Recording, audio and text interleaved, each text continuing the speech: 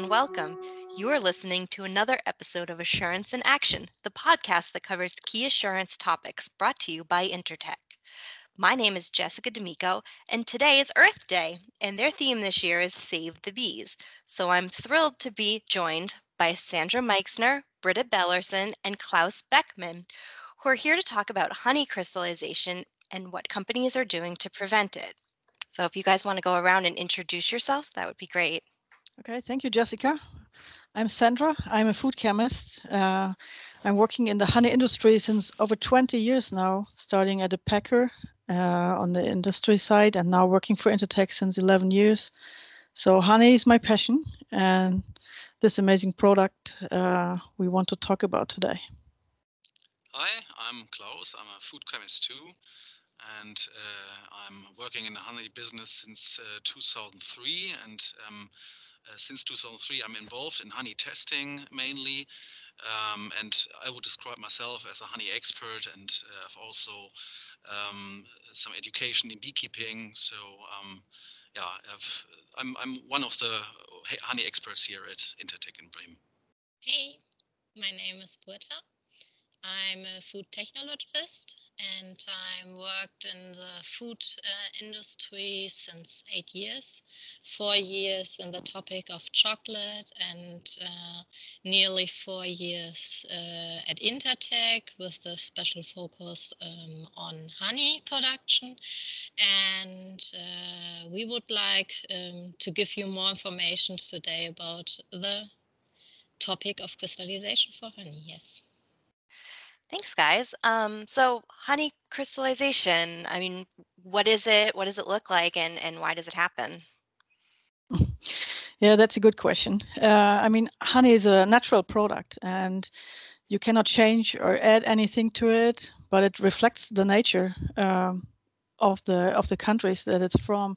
And I traveled around the world, almost to every continent, and in every country you have beekeepers, but the honey is always different, as it really depends on the flowers and everything which is growing for the same time. It tastes different and it looks different. It can be very bright or very dark, and also liquid and crystallize. So there are a lot of parameters that you have to look for to understand what's happening. Yeah, I think concerning the crystallization, we first need to talk about how is honey composed, from which constituents. And this is in honey, this is mainly water and many sugars. So more than 90% of honey is composed of sugars and water. And the main sugars we are talking about is fructose and glucose. Fructose and glucose, the sum of these both monosaccharides is about 70 to 75%. And the other constituents in honey, this can be organic acids, flavonoids, protein, of course, and other components. But in terms of crystallization, we need to focus on water and glucose. These are the parameters which mainly, or the main intrinsic parameters which influence the crystallization of honey. Concerning the sugars, the monosaccharides in honey, this is mainly depending on the floral origin of the honey. For example, an acacia honey has a very large fructose-glucose ratio. On the other hand, rapeseed honey has a very low fructose-glucose ratio. And glucose is the main sugar which will crystallize in the honey. So the higher the fructose-glucose ratio is, the lower is the tendency of the honey to crystallize. Yeah, crystallization always happens when you have more, for example, sugar in a solution, then it's soluble, and honey is a supersaturated solution. So crystallization happens, and that's very natural at this point. The question is just, when does it happen? And yeah, that's a question of the raw material and the parameters Klaus just explained.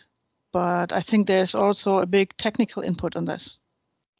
Yes, that's right. So not only the honey by his own could be the problem, no, the production side, the production settings, the storage area, and the raw material, as Sandra said, could be a problem. And if you want to set the crystallization point at the latest possible point, then you have to control all these things in a focus and to set all the best conditions to the honey that the crystallization point will not start. And for example, if you have everything in place and your raw material is very good, the fructose glucose ratio and the water content, as Klaus says, are very good, and you have the good temperature settings in the beginning to solve the crystals in the production, then you are on a good way. But you have to consider, for example, the production speed. So honey is very sensitive,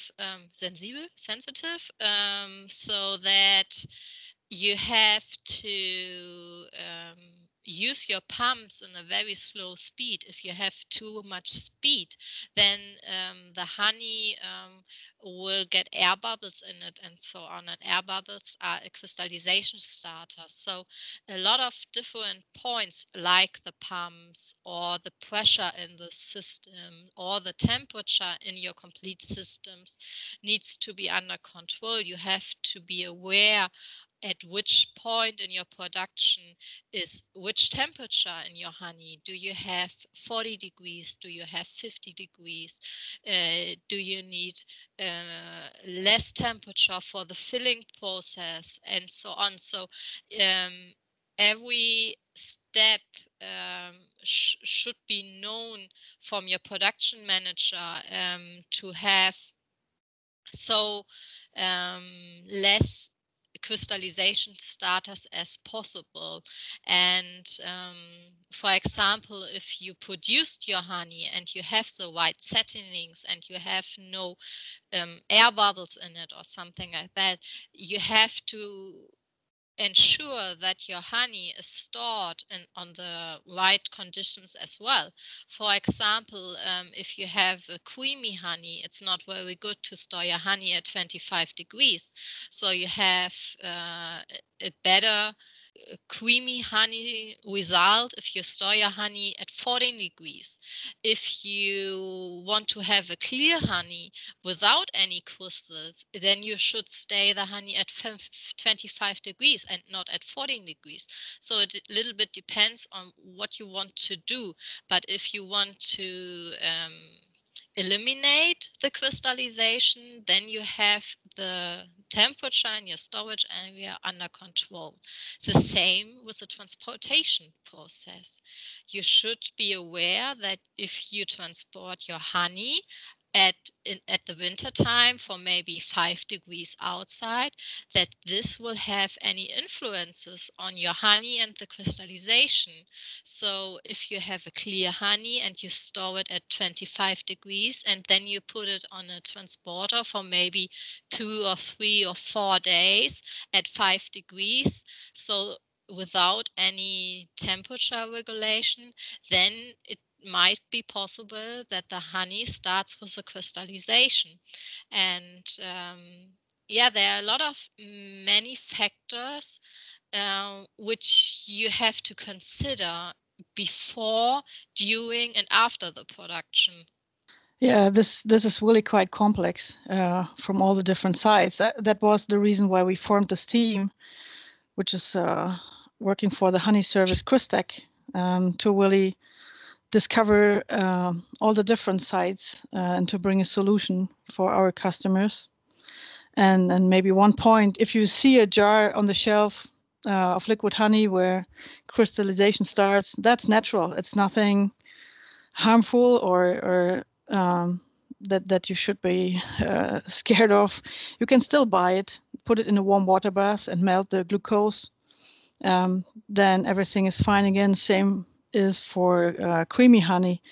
where you might have a dark orange liquid on top. That's the fructose separating from the rest of the honey. You can just stir it and homogenize it again. That's what's happening with natural products, right? Yeah, or if you have the white dot points on the packaging, on the glass, if you have a creamy honey, for example, that's natural at all. So it's not something which is bad for the honey. So it's only because of the heat which was wrong, right? Exactly. And maybe we should be aware of this topic and still buy the products so that they are not thrown away, especially in these times right now. That is correct. So the problem, of course, is when you have a liquid honey which is recrystallizing in the jar. This honey or these jars seem to be like adulterated for many customers. Right. So this is the reason why they don't buy such honey, because it seems to be not natural, but as Sandra mentioned, is natural. And of course, it is, this must be broadcasted to the consumers. This is what is done in many cases. It is described on the jars that the honey is or that crystallization is a natural process and so on. But on the other hand, when you have these jars in the stores and the shelves and you see it, you will not. Many consumers will not buy it. That's a fact. And so this is the reason why many honey bottlers and honey producers have the aim to reduce the speed of crystallization, and this is what we try to help all these honey bottlers. Yeah, to be able to help the honey producers, we developed a system which is called Quiztech, and Quiztech is a system where you can use it for your fresh samples, liquid honey samples from your production line, or in the beginning of your raw material selection. So you can see if you have a clear honey, if your honey has still any crystals. So if your temperature was not correct, for example, or if you generated some crystals right directly after the production, maybe. So this would indicate that you have any other problems during the production, air bubbles, B-wax, B parts, wrong fructose glucose ratio, or something like that. So it could be a lot of factors. But if you use that during your production, you can directly change your settings and see if you have a better result if you change something. And this system could be very helpful to set the crystallization point at the latest point as possible to your honey, so that your customer don't have the problem, should I buy this honey? Is this adulterated or not? No, you do your very best in your production line to extend the crystallization point with our system. Our system will help you in each production. It's a routine control, should it be, so that you have an idea, is everything good?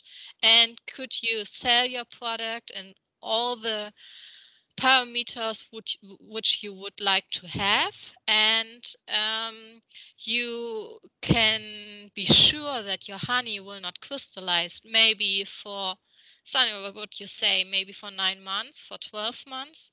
Depends on the production, right? Yeah, 12 months is absolutely possible, even longer. Yeah, it's a little bit depending what you use. If you use glass, if you use squeezer, and so on. And do you have a lot of corners in your packaging type, or something like that? So there are a lot of factors, but if you have our system, you can learn with our system your product and your packaging size and your differences in production lines and so on. All these kinds can have an impact or influence on your crystallization point. But 12 months or more would be possible, yes. And overall, if you buy these jars, you help to save the bees. So yeah.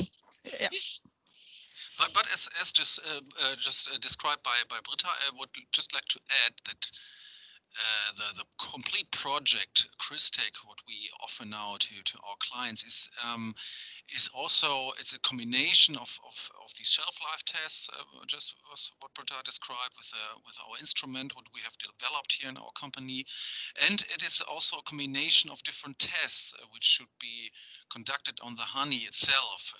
Meaning to check whether the intrinsic parameters could have an influence by themselves.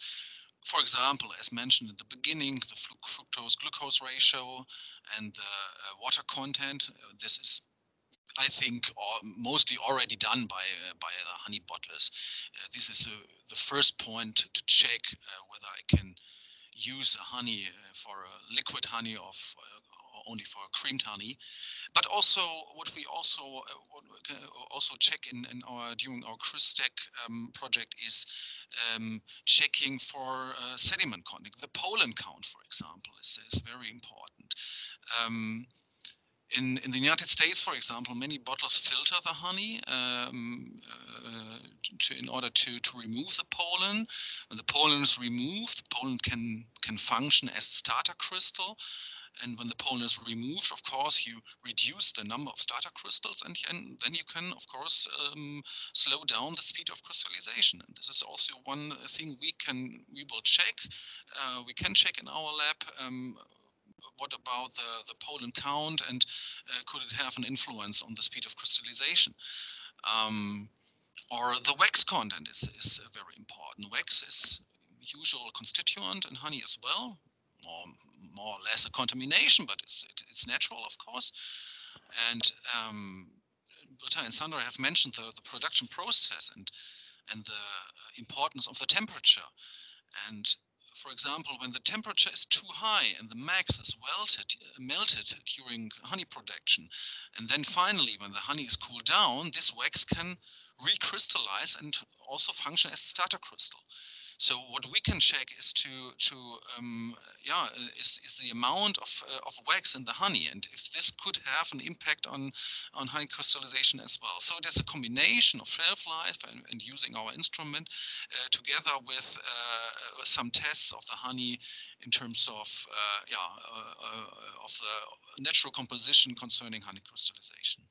So if we know if you have any problems, or if your honey crystallized after 4 months, for example, then there's no general solution for your honey. So mainly you have to look deeper in your process to see which raw materials do you use, which production settings do you have.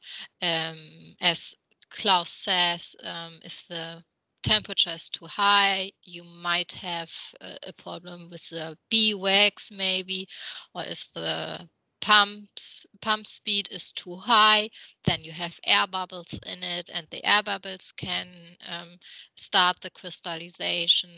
Or if you take all the pollen out, it could be that you have some filter material in your honey, and the filter material can start the crystallization as well. So it depends how you produce, because the honey production is not the same in each production. Each honey production is different. You use different machines, you use different temperatures, so nothing is the same, and we cannot deliver the general solution for you, but we can develop something for you and with you to get the best honey on the market, and to have the longest clear and liquid honey what you want to have. And this is something